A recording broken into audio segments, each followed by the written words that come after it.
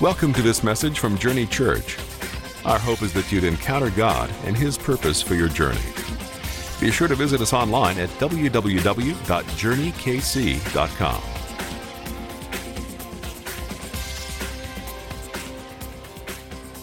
Let's go ahead and let's get into the book of Ephesians. We've been here for months, but we made it to this section, which happens to also be about marriage. What are the just God works that stuff out, right? So let's go ahead and let's pray, and then we'll get into it. Lord, we are so grateful for your presence. We're so grateful for your Spirit in this place today. Lord, I just pray that by the end of this time today, that hearts would be changed, hearts would be softened, that your word, it's going to go and it's going to accomplish much in our heart today and in our lives. And the fruit of it will be, I believe, the fruit of the Spirit in our relationships and you moving in and through them. We declare that right now in Jesus' name.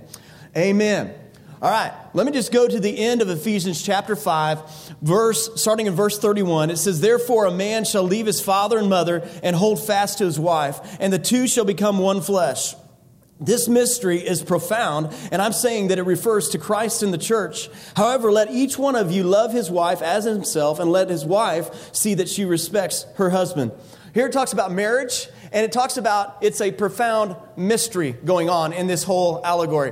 How many of you guys would just admit that ladies are a mystery? Let's just start off there. How many of you guys, just ladies are a mystery? I mean, we're commanded to become one flesh. How can we become one flesh? Why is it so hard for us to become one flesh or all of those things? It's hard because there are two different people coming in, and usually, how many of you guys know that opposites generally attract? How many of you guys would admit that there are some definite areas, those of you guys who are married, that you found your opposite? Anybody, you can recognize some areas. Yeah, why is that? I don't know why that is, but it just happens that way. And so we usually have two different people. And then we also have the fact that men and women are different. I shouldn't have to point that out, but let's just do it just for fun. Let's just point it out. Because men and women are different. Guys go to their cave to fix the problem. Ladies generally, stereotypically, talk a lot more. It's just the way it is. And I know there are exceptions to that rule, but they are different. In general, women tend to say twice as many words as men. How many of you guys are just saying amen right now? You just know that's just a spiritual truth,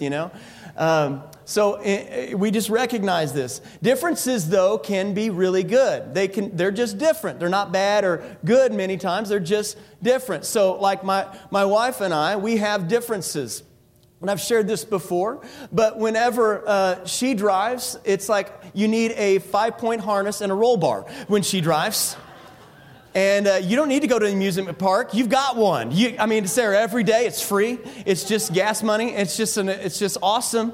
And my faith life goes up every time I ride with her. And I'm just, believing God for the best. And I want to meet Jesus. I just don't want to do it today on my way home. So, that's just the difference. And so I am the worst, by contrast, or just by comparison, I am the worst side seat or back seat driver ever. I'm the worst. And so the whole time I'm like, brake, stop, nope, there's a car. I'm the worst at it. And so when it came to teaching our kids how to drive, I was a wreck. I'm just like, you're going to hit a car. It's like a mile and a half down the road, but you're going to hit this car. And so I had to give up trying to teach my kids to drive. I said, Becca, you teach them how to drive. So she thinks they're great drivers. And it worked out. We're all still alive. We're believing Jesus for that to continue. We still have 3 more in the tank to teach how to drive. And, it's just one of those things because we're different. And so somehow God uses the differences to complement one another and to use that in a way that gets the job done. And so, but you notice these things that you don't notice before you're married. So I remember, and I've shared this before, nothing new here, but I remember on our honeymoon, I'm not going to go into details here, guys, but on our honeymoon, I remember we're getting ready to go to bed. I'm not going to go far on this, but I noticed that she was wearing socks to go to bed. How many of you guys are sock-wearing bed people? Anybody sock? I do not understand you people. That's ungodly. There's something wrong with that. Your feet need to breathe, people. It's just a fact, okay? And so I'm looking at this and I said, what kind of woman have I married? a sock-wearing woman. I don't know what to do with this. Since she's repented, now she has naked feet, so it's good. And God has worked on her in that area, and so, but it's just different. And so there's not right or wrong, even though I think you guys are wrong, but there's not right or wrong. There's just difference. And so I just started to wonder when I saw the sock wearing, I said, what other secrets are lurking in this woman's life that I don't know about, that she hasn't told me? But we have all kinds of differences. So, for us, it's very simple. I like spicy foods. She doesn't like it so spicy. In the morning when we're getting ready to I like to wake up like the sunrise is happening to me, And it's like in my room as I'm getting dressed, the lamps are on and the sun's starting to come through. She comes through and flips on every light. It's like a freight train is coming right at me in the morning. I'm like, what in the world? It's like a Saul at Damascus Road experience to get up in the morning. And so we're just totally different. I'm just being real. We have all of these differences and they show up everywhere. How many of you guys realize that you got some differences, okay? You don't have to look too far to see the differences. And so today we're going to have some fun, and you may have seen this video I'm about to show today, but I just wanted to show it just for fun. Beck and I were talking, we said, this is just fun. How do you guys know it's okay to have fun in church, right? It's okay to have fun. So we're going to have fun, so let's roll this video.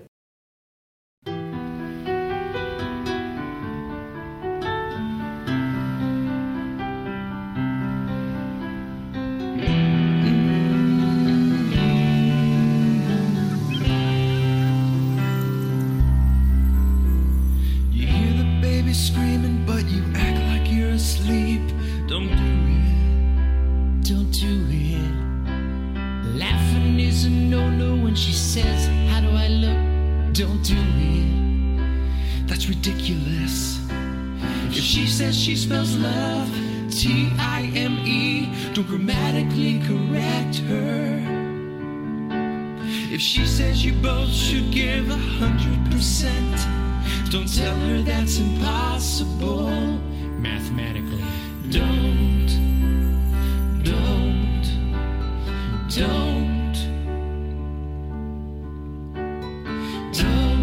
do it. Must stop it. Cut it out. Never leave an argument by yelling out, well, fine. Don't do it. Unless she was asking how your day was. You said it was more like, well, fine. That's okay. When she makes dinner, she needs to do the dishes. He's kidding. I was. That's your job. Never tell her jokes like, what do you do when the dishwasher stops working? You tell her to get back to work. No, that's not funny. Maybe just a little. Don't even think of laughing.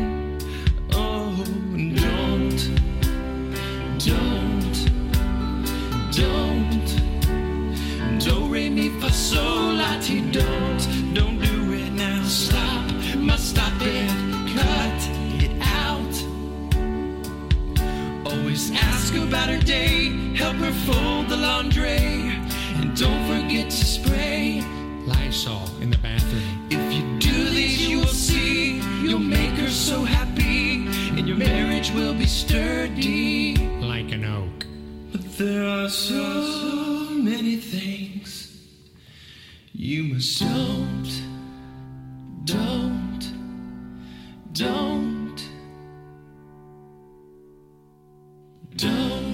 do it.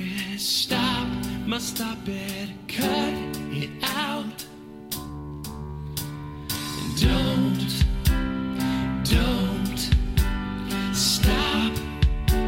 stop right in your tracks. Don't do it now. Must stop it and cut it out. It's relational suicide. Don't do it now. Don't do it. Stop it. Stop. Don't do it now. Don't do it now. Stop.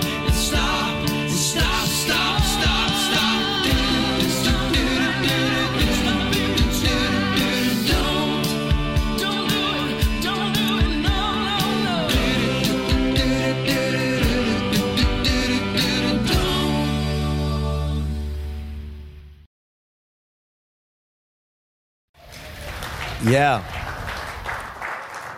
Yeah, sometimes we run into situations like that, don't we, guys? So not that we're pointing out just the guys, but it happens sometimes. Because you start out with marriage and it's all right, it's good, it's great. And then I saw this sign on the internet. I'll just read to you real quick. It says, marriage is like a deck of cards. In the beginning, all you need is 2 hearts and a diamond. By the end, you wish you had a club and a spade. Ooh, yeah. That's probably not where we want this to go today, is it?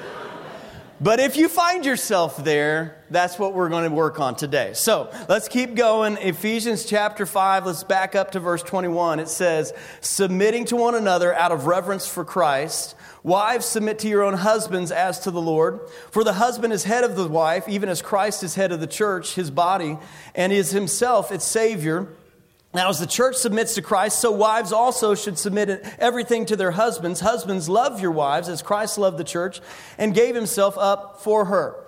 Now, we're going to get into that stuff just in a little bit later in the message, but I want to just take just a moment and dream our way to what we think a better marriage or relationship. By the way, you don't have to apply these things today just to marriage. These are to all relationships. But let's just take marriage for just a little bit and let's dream our way to a better marriage.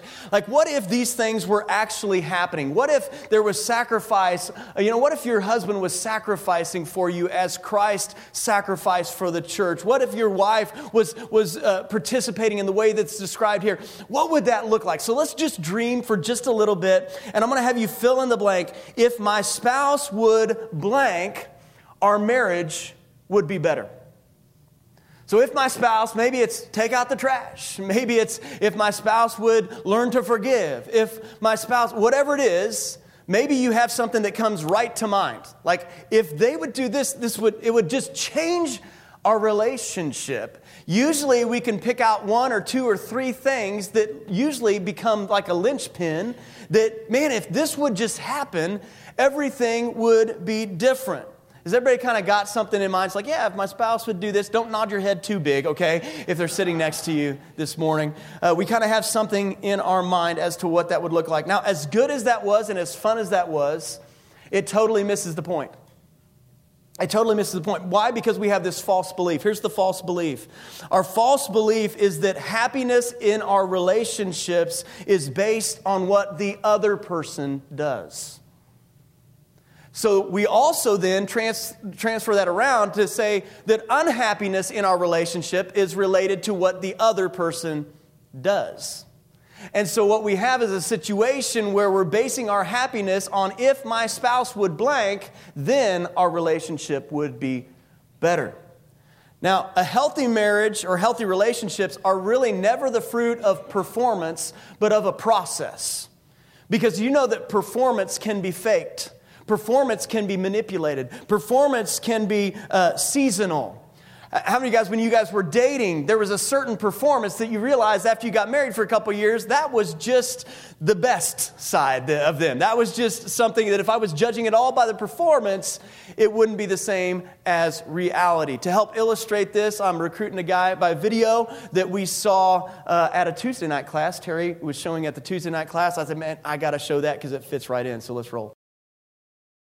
Mr. and Mrs. Mugg met right after college, and like many people, when they, he saw her and said, I got, and she's like, woo, and he had a degree and a future, and she was, look at her. I mean, she's a knockout, so that's working for her. And so they started dating, and when they first started dating and hanging out, they were so careful. Because he's trying to win her heart and she's trying to win his affection, and they were just so careful. And they had a few little problems along the way, and there were a couple of bumps in the relationship, but they were just so careful, and everything was going to be great. And then they got married. And then about a month into their marriage, they had a problem. They had a bump, and stuff came out. And he looked at her and said, whoa, where did all that come from? And she looked at him and said, well, I didn't know you had anger issues. And he said, well, I didn't have anger issues till you bumped me. Oh, there it is again. And then they had another problem, and they just were so, and she went to see her sister, and she said, I didn't know he was like that. And we don't know where guys go. They don't go anywhere, He looked in the mirror, perhaps. I don't know. And he sat around thinking, wow, she makes me so mad. She makes me so mad. Whenever she brings that up, I just get mad. And if she would quit bumping me like that, then I wouldn't be so mad. My wife, she has issues.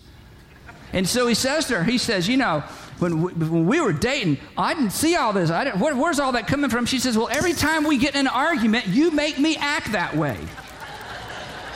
Now, it's been entertaining so far, even if you haven't learned anything, right? Now, here's what I want you to see. Mr. Mugg thinks the reason the blue beads come out of him is because they keep having conflicts and she keeps bumping him. And Mrs. Mugg thinks the pink beads keep coming out of her because he keeps, they keep having problems and he keeps bumping her. But here's the truth. The reason blue beads come out of Mr. Mugg is because that's what's in there. And the reason the pink beads come out of, you writing this down? The reason the pink beads come out of Mrs. Mugg is because that's what's in there. You guys know that's true, right? That's true. All right. So I'm going to show a video just like that for every point today, and then I'll share with you what the point is that I want you to get on marriage today and relationships. And here's point number 1. What's in you is what comes out of you. What's in you, that's what comes out of you. Ephesians chapter 5, verse 28 says, in the same way, husbands should love their wives as their own bodies. See, the love comes from something that's even within us, right? He who loves his wife loves himself. If you're going to love, that's going to come from somewhere. If you're going to be angry, that's going to come from somewhere. For no one ever hated his own flesh, but nourishes it and cherishes it just as Christ does the church, because we are members of his body. Here's the truth. You are only as powerful as what's in you. You're only as healthy as what's in you. And a healthy marriage, a healthy relationships takes 2 powerful people to be involved. Now, I'm going to borrow from Danny Silk, he's written books on this, but I saw a video on this as well. This is such a key point I want you to catch today, this next section. Okay, and he describes powerful people as people who can manage themselves no matter what the other person does. That's just a loose definition. Somebody who can manage what's going on inside of them, no matter what's going on the outside. So let me ask you a question. Do you feel in your relationships right now, most of the time, do you feel powerful or do you feel powerless in your relationships? Do you feel powerful or do you feel powerless? Here's the thing. Becca cannot make me love her. And I cannot make her love me. How does love really happen? Love only happens when I choose to love her or when she chooses to love me. John 15:16, Jesus goes to the disciples. He said, you didn't choose me, but I chose you. You see, that's the foundation of love, is choosing love. That's the foundation. It's saying this. It's not based on what you've done. How many of you guys know that Jesus didn't choose to love us based on what we did? Jesus didn't choose to love us based on who we are. Jesus chose to love us as a choice, and he managed himself. He knew that maybe it was an unfair transaction. It was not even based on whether we chose him or not. He just said, I'm going to go ahead and choose you anyway. How does that work? That works this way. It's based on this, that I tell me what to do, and I do that. It's very simple. Is this profound for anybody today yet? I tell me what to do, and I do that. And it's not affected by what you do or what you have done or who you are. And when Jesus said that I choose you, what he was saying is that you will never have to worry about my half of this relationship. How many of you guys know that's true? We never have to worry about Jesus' half of our relationship. He's always going to take care of his half. Now, what we do with our half is a different story. But when Jesus says, I choose you, and he does that, that's what love is. I'm choosing you. He's saying, you never have to worry about my half of the relationship, and you never have to worry about my love because I'm choosing love. In relationships, do you know what love looks like? When you feel empowered, it's when you can say, I choose you, and you don't have to worry about my half. I'll manage my half. I'll take care of this, and I'll make sure that that's not going to be an issue. You see, love says you never have to worry about my half because I'm choosing you.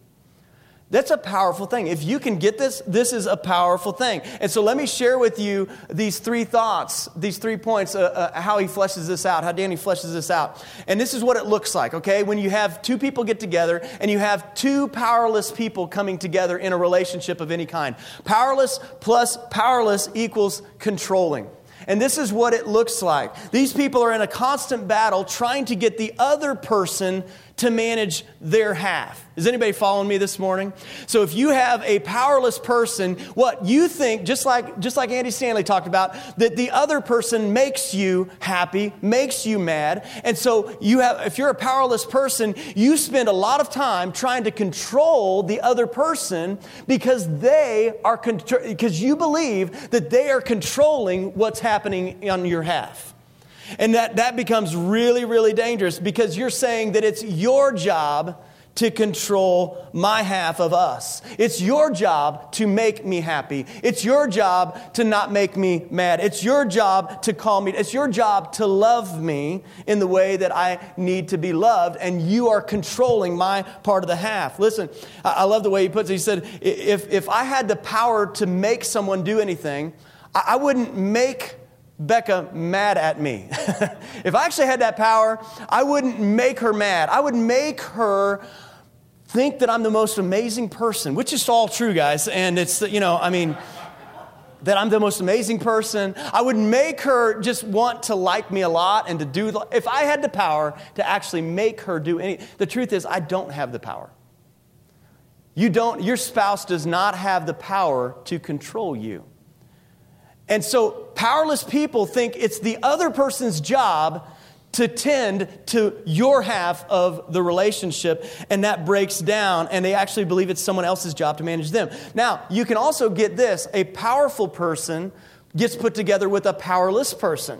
And what this looks like is a dependent relationship. I want you to analyze where you're at in this, guys, okay, and where God wants to speak to you on this. Powerful plus powerless equals dependent, and here's how that looks. You see, a powerful person can believe this.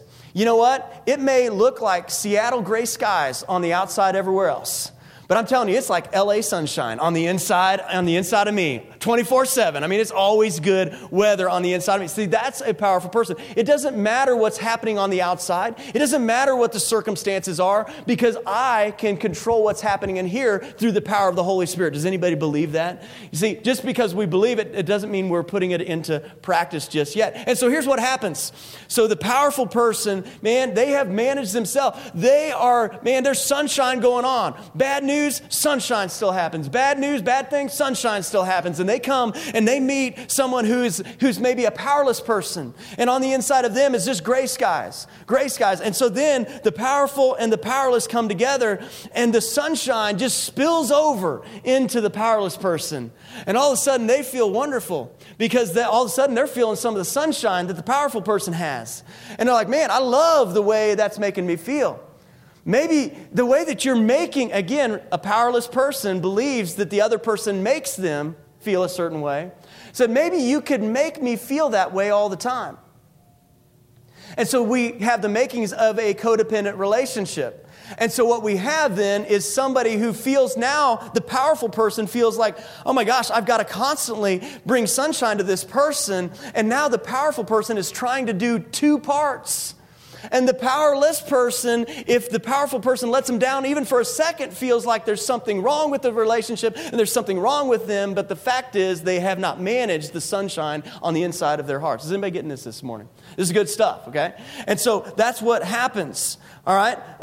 Now we have powerful plus powerful equals free. If you have 2 powerful people who are understanding that I'm going to manage my half of love, and I'm going to choose you, whether you choose me or not. And you got another powerful person who says, I'll manage my half of the love, and I'm going to choose you no matter what you do. You're going to have ups and downs, but 2 powerful people equal freedom.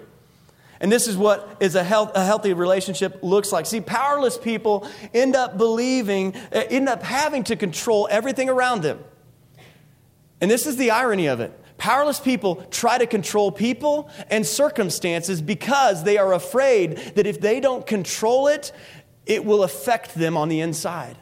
And so instead of controlling this, they try to control everything else because their belief system is that everything external is what affects the internal. And it becomes a disastrous thing. And so what happens is when anything external happens that's bad, they blame something or someone for the response that they chose to have. Now, if you're recognizing this in yourself, it's a very painful thing to recognize right now. But I tell you, on the end of that pain is freedom. On the end of that is freedom. See, a lot of people think, well, if you wouldn't have done that, then you wouldn't have put me in this mood. But here's the truth. What's on the inside of you is really what's going to come out. That is a spiritual truth. And powerful people know how to and have decided to manage themselves through the power of the Holy Spirit no matter what happens on the outside. So I'm going to have Becca come up and help me share a little bit. Would you give her a big hand as she shares a little insight on this?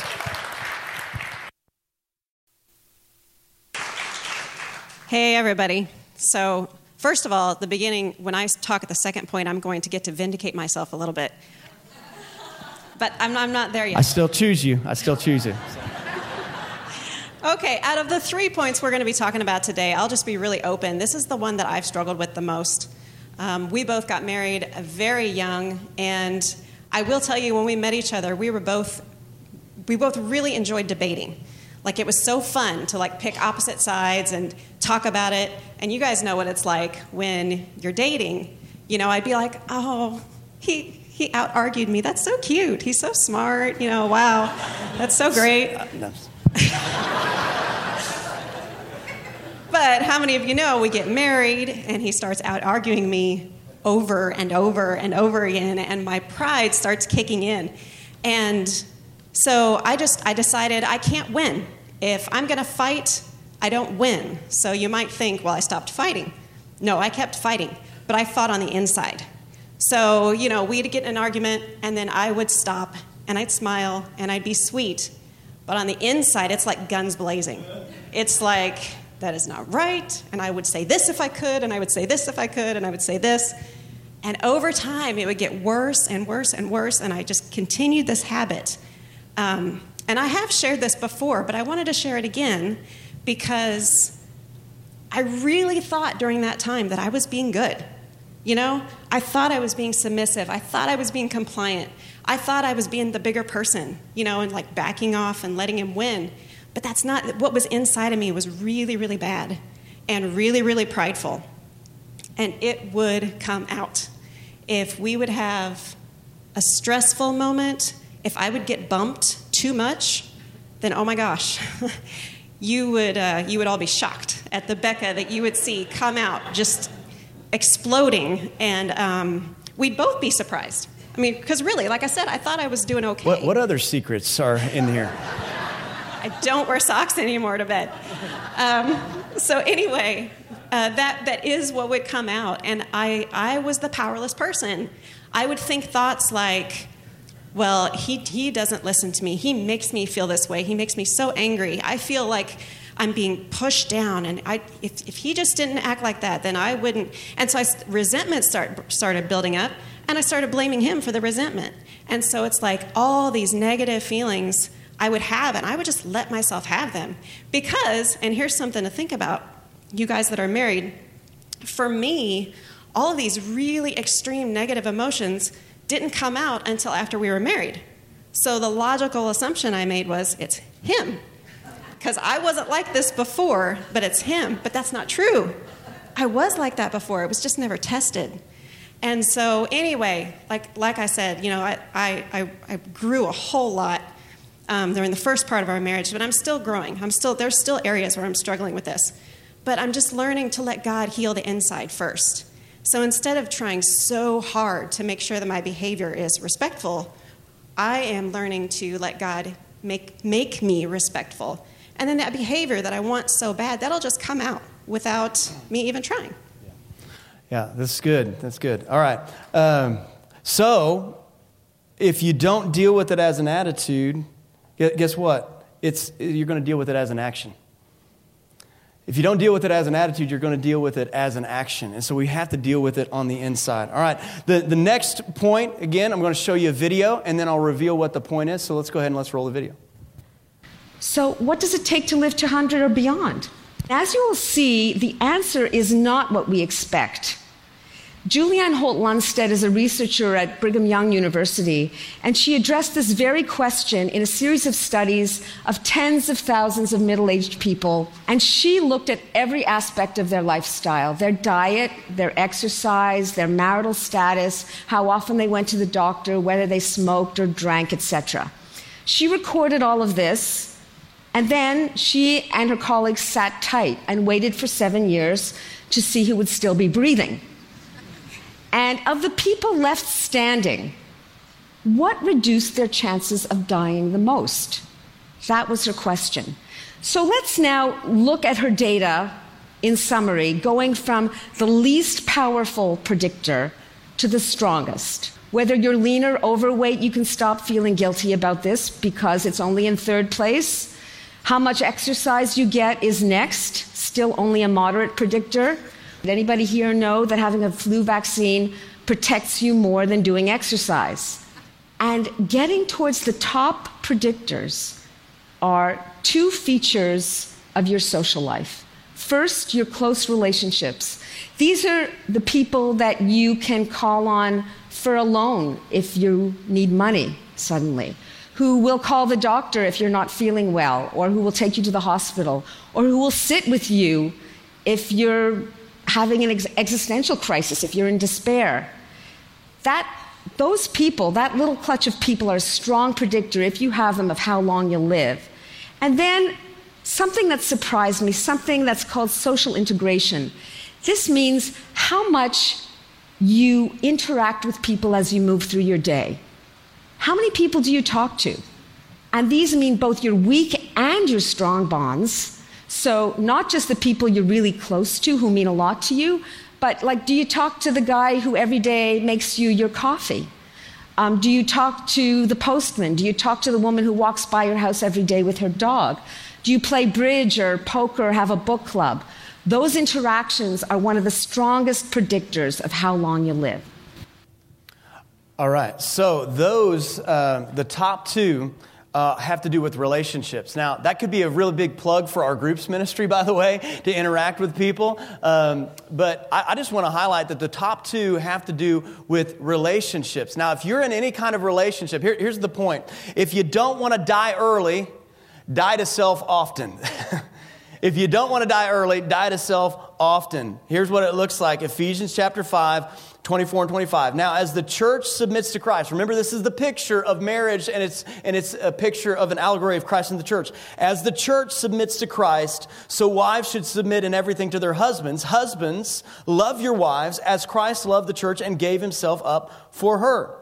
Now, let's first of all deal with the elephant in the room of that word submission, because that becomes something that's been abused and twisted and misused in church circles. So I don't want you to be turned off by that word. That really what it means for the submission of the wife isn't putting her in a place of inferiority. It's actually placing her in a position of being loved, protected, and cared for by the husband. Okay, these are two different things, and we need to get that right. You see, the husband is supposed to sacrifice so strongly in the marriage, in the relationship, that it actually gives the wife strength. It doesn't take something away from her.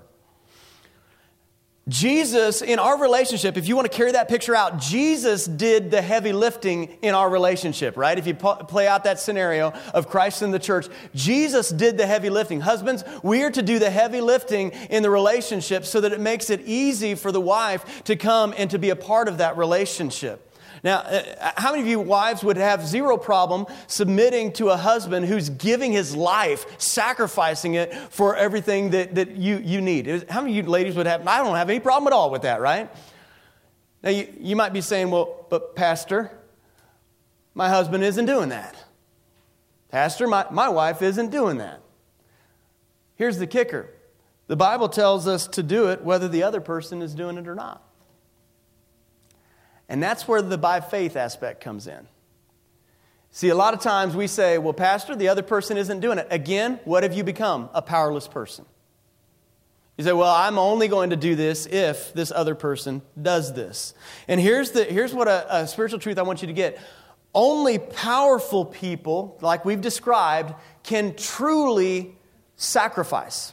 Now, I'm going to lay out my case for this. When I talk about sacrifice, I'm not talking about losing yourself. We just talked about becoming a powerful person. I'm talking about this word sacrifice. Now, before we were married, I remember, I told you this before, but I remember we were driving in the car together, and we were just in love. We were just infatuated with one another. We were just all of that stuff. And I remember we were talking about it. We said, we probably, and we're dead serious, we probably will have the best marriage ever. Because, we are so in tune with one another. We're like best friends and stuff. Everything is just, and we really believed it. We were so stupid. We thought we probably are going to have, this is probably off the charts. It's like Guinness Book of World Records happening right now whenever this happens. This has not ever happened in the history of marriage. This is going to happen. We're a part of it. It's awesome. We were so stupid. And so we learned that very quickly. But there are actually chemicals in the brain, I've heard, that when you have infatuation for one another, it's like the same addiction thing that starts to hit like cocaine, where you need another hit of it. And how many of you guys know that it doesn't take long for infatuation to wear off after a while? And so what happens when you don't get that hit, you think, man, I'm out of love, or there's something wrong with them, or here's what usually happens. And I want you to catch this. Here's what usually happens. We begin to either get mad at the other person, or we start to do nice things for them. You say, well, Sean, why would I do nice things? It's because, again, powerless people, I think that if I can do something nice for her, that she owes me a hit, right? Whatever that is. So we begin to do things that, catch this, look like we're sacrificing for one another. But powerless people don't sacrifice. Powerless people, you see, there's a difference between a payment and a sacrifice. Catch this is key. There's a difference between a payment and a sacrifice. Only when I'm free from being controlled in my mind by her can I truly sacrifice for her. Otherwise, what I'm doing is I'm either returning payment for something she's done, or I'm placing a down payment for her to owe me later. Can anybody recognize this in relationships and how we work? See, if I'm powerless and I think that she owes me something, that love works by me doing something, quote unquote, sacrificing, and now she owes me, that is not true sacrifice. That is a payment. Only powerful people, if I can manage myself over here and I'm going to choose love no matter what you do, only then can I really, truly sacrifice, because it's not tied to payment. If we can get this going on in our relationships, it will revolutionize our relationships. It's a very simple thing. See, it's saying I'm not going to allow how respectful you are to me to determine how respectful I am to you. I will sacrifice and be respectful no matter what you do. That's a sacrifice. I will do something for you, whether I get payment in return ever, because I'm not doing it for that. That's real sacrifice. Do you have a culture about you that protects your core values, that says, I can truly sacrifice? I'm not going to make payments anymore. I'm going to truly sacrifice because it's not dependent on what you do or do not do for me. Part of the reason we don't do this is it feels so unfair. You know, you start doing it and you start doing it and you start doing it and you're like, I am giving everything. I feel like nothing is happening. It gets so hard because it feels so unfair after a while. But I think that part of the reason that it feels unfair is because we're kind of holding on to two different beliefs at the same time. And let me illustrate that. So, by the way, I like to think of myself as an efficient driver. And when I'm sitting when he's driving, in my mind, I'm always thinking, you could get in that lane, those people are going faster, you could go over here, and you could come over here. Anyway. I'm thinking about laws and rules and stuff. I don't know. Anyway, so one big difference that he's talked about before is our temperature preferences. And somebody make me feel a little better. Today is okay, but aren't you usually freezing in this building? Please, anybody. See, How many of you guys are like burning up right now? How many? Yes, look at that. Yes. I'm telling you. Anyway, so he's also talked about the sauna and the hot tub and stuff like that. He can sit in it forever, and I am like really, really, really dying. And so, over the years, we've tried to compromise. He'll get out sooner than he wants to, and I'll stay in longer than I want to. But this last time we went, I decided, okay, I am going to suffer for the marriage. I'm going to stay in as long as I can. And so we're sitting in this sauna and, of course, being quiet, and he's sitting there relaxing, I guess. And I am just dying.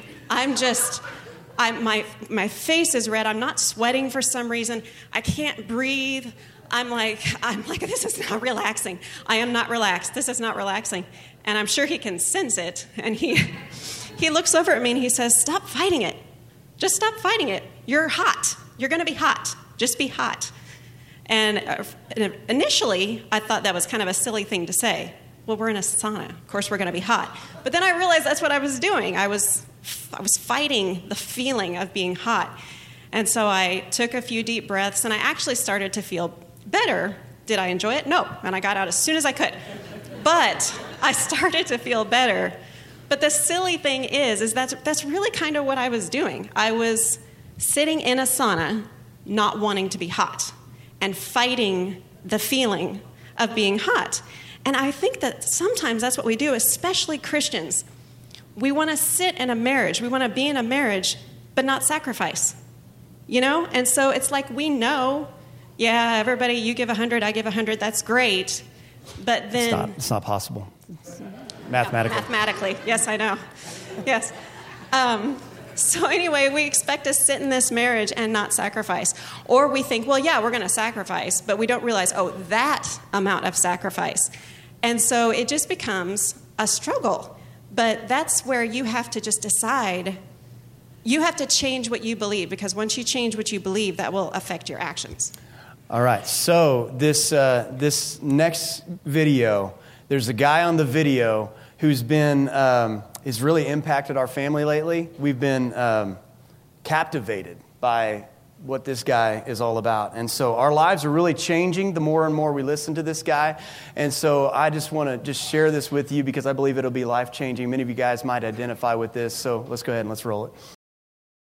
I think there's an artist hid in the bottom of every single one of us. And here we will try to show you how to bring that artist out, to put it on canvas, because you too can paint almighty pictures. Okay, let's go right in here. Zoom. Got to make those little noises or it doesn't work right. There. Just pull. See there how easy that is, though? Something like so. Straight down. Make those little noises. And very lightly go across. There. Now let's go right in here. Got to make those little noises. There we go. We'll just let it come right up here and break the horizon. All kinds of happy little splashes. Strokes will show up, especially on the black canvas. And you can literally, just by changing brush strokes, you can lay out your entire mountain and have an idea of how you want to put the highlights. There. See, just let all these things happen. People will think you work for months to get all these different colors. And it's all in the loading of the knife. All in the loading. Let's just go right in here and begin dropping in some happy little trees and bushes, and let's just see what happens. Just let them flow off your brush. Maybe in our world back here, maybe there's a happy little tree that lives right here, a little evergreen tree. See, just touch and then use just the corner of the brush and work back and forth. Maybe there's a little stone lives right there. And wherever you want them, you just drop them in. Several little stones. Put some little grassy things. There we go. Now, cut through it. And let's put some happy little water lines back here.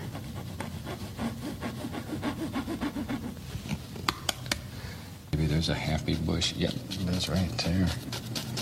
Comes right on out. Or just wherever you want them. Wherever you want them. You can have as many or as few. If you've painted with me before, you know that's really the fun part of this. It's really the fun part, just washing the brush. There. Isn't that fun? Okay. Yeah. How many of you guys forgot you were in church there for a little bit? It's like, I'm just going to go to sleep, just hang out.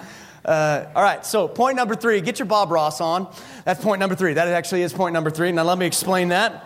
I'm going to have to read a scripture, and then I'll explain that. Ephesians 5:25-27. Husbands, love your wives as Christ loved the church and gave himself up for her, that he might sanctify her, having cleansed her by the washing of water with the word, so that he might present the church to himself in splendor, without spot or wrinkle or any such thing, that she might be holy and without blemish. Now, the way my brain works, I'm looking at Bob Ross, and I'm like, how does he see all of that? When I'm looking at the canvas, I'm looking at the paintbrush, somehow he's seeing all of that, and he's just doing it, you know? He somehow sees something that no one else can, and it creates something beautiful. Now, here's the point for us. This is what our marriages need to look like. When you find that, man, I'm a powerful person, I'm going to trust her to manage her half and to take care of that. And now, instead of just sacrificing and trying to, this is painful and I'm working on myself, here's the next thing we really have to get going on. And that's when we start to look for things that maybe aren't visible at first. We have to look for the beauty in there that maybe isn't happening in the behavior at first. We have to start to look for these things that maybe aren't so obvious on the surface. 2 Corinthians 4:6-7 says, "For God, who said, 'Let light shine out of the darkness,' has shone in our hearts to give light of the knowledge of the glory of God in the face of Jesus Christ. But we have this treasure." That glory of God. We have that treasure in jars of clay to show the surpassing power belongs to God and not to us. The glory of God in us. In Exodus, it talks about honoring your father and mother. That word honor is the same word that is translated out glory or weightiness. And it's finding glory in our mother and father. And I've shared this before, but Larry Randolph says this quote about mothers and fathers. He says, "Look for the glory God has deposited in the lives of your mother and father, and lock onto that and drag it to the surface in your relationship with them." Now, I want to apply this to all relationships. Look for the glory of God in your spouse. Lock onto that and drag it to the surface of your relationship. Don't let the differences be the surface. Don't let the conflict be the surface. Drag the glory of God and see the glory of God in your kids. We'll talk about it in a few weeks. But lock onto the glory of God, deposit the image of God, and drag that to the surface and begin to look at that. Reach in and do that. And I guarantee you, if you can change and change what you are looking at, everything changes. Yeah, I just want to give you just a little exercise you could do. I read this somewhere a long time ago, and I'm going to adjust it just a little bit for us. But so go home sometime when you're by yourself and make 2 lists. And on the first list, I want you to write out every single time your spouse let you down, all of the bad things, the things that irritate you about them, big, little, whatever. Write it down. The times that maybe they left you out there, high and dry and didn't stick up for you or whatever. And then on the second list, of course, you see where I'm going. Write down everything you love about your spouse. Write down the times that they sacrificed for you when they didn't have to. Write down the little things that they've done that were a surprise to you. Write down every single thing that you can think of that you're thankful for in your spouse. Now I want you to take one of those lists and put them in a drawer and look at that list maybe once or twice a year just to remind yourself that that's reality and that really does exist. The other list, tape up on your bathroom mirror and read every single day. And that list, that daily list, will determine how you see your spouse. It will determine how you interpret what your spouse does, what your spouse says. It will determine how you interpret the storyline of your marriage about what has happened and what will happen. And you get to decide which list goes where. And I think that one decision could be the most significant and impactful thing that you could do for your marriage. You find what you're looking for. I mean, I really believe that. You find what you're looking for. If you expect to find good, you will find it. All right. Now, we're going to wrap it up, so we're going to have the worship team come back up at this point. Here's my kind of last thought. This oneness idea that we talked about at the very beginning, oneness is the result of two powerful people genuinely sacrificing for one another and dragging the glory of God to the surface. That's when you start to really experience that oneness. The goal isn't individuality. The goal is to become one, and that's how we do that. So here's my action step for you guys. Invest in your marriage, okay? It's going to be a very simple step. And we have provided this event in 2 weeks for you to invest in your marriage. An all-day Saturday event. All day. You know what? If you want to sacrifice, you want to take a step, if you aren't signed up for this event, make the investment, make it happen. You say, well, I can't because of this and this and this. If it's important to you, you'll make it happen. If it's worth it, you'll make it happen. So do that one thing. Because here's the truth you've got to catch. You don't find a great marriage. You build a great marriage. You don't find a great marriage. You build one. And if you aren't building it, it may go from... Listen, if you want a great marriage to become a good marriage, do nothing. A great marriage will turn into a good marriage. If you want a good marriage to become a lukewarm marriage, do nothing. Because a good marriage will turn into a lukewarm marriage. If you want a lukewarm marriage to turn into a bad marriage, do nothing. Because it will happen automatically. If you want a bad marriage to turn into a crisis, do nothing.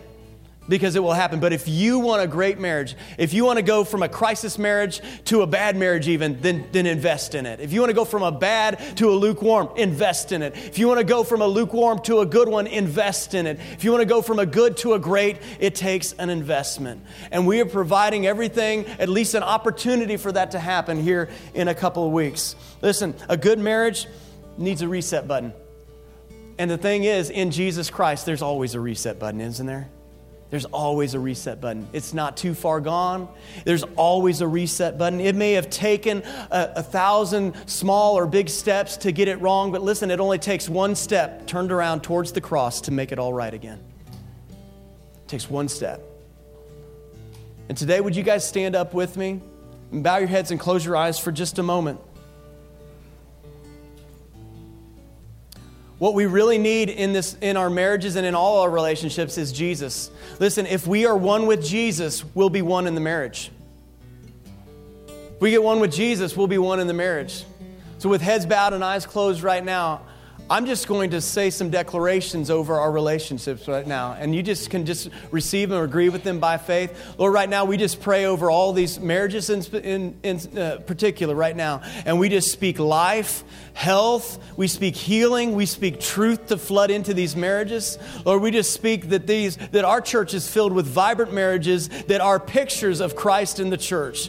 The marriages that are growing closer to you and closer to one another. Lord, we just speak over marriages that are broken right now, and we just claim right now that healing is happening right now. Lord, we just declare right now that those who are estranged from one another, that it will be brought back and things will be put back right. Lord, we pray over those who have already lost, and maybe they at one point were married and it's not the case today. Lord, we just know that you will mend broken hearts, and that there's not a day where everything is just lost, but there's always hope for a bright future. So Lord, we declare that over this place, over all relationships. And Lord, I just pray for those who are not yet married but thinking about getting married, Lord, that you would develop in them this culture before they get married so that they won't have to go through so much pain and so much disruption and distraction. Lord, that they would be able to go into it in a healthy way. And Lord, we just declare that. We thank you so much for the sacrifice that you made towards us, that you died on the cross, you paid the price for all of our sins, that you wiped away the record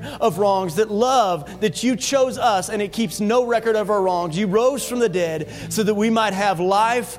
And Lord, we are so thankful that you chose us. And today in response, we choose to worship you in Jesus' name. Amen. Let's worship him one more time.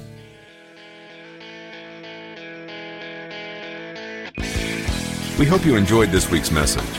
For more information about Journey Church or to browse our media library, visit us online at journeykc.com.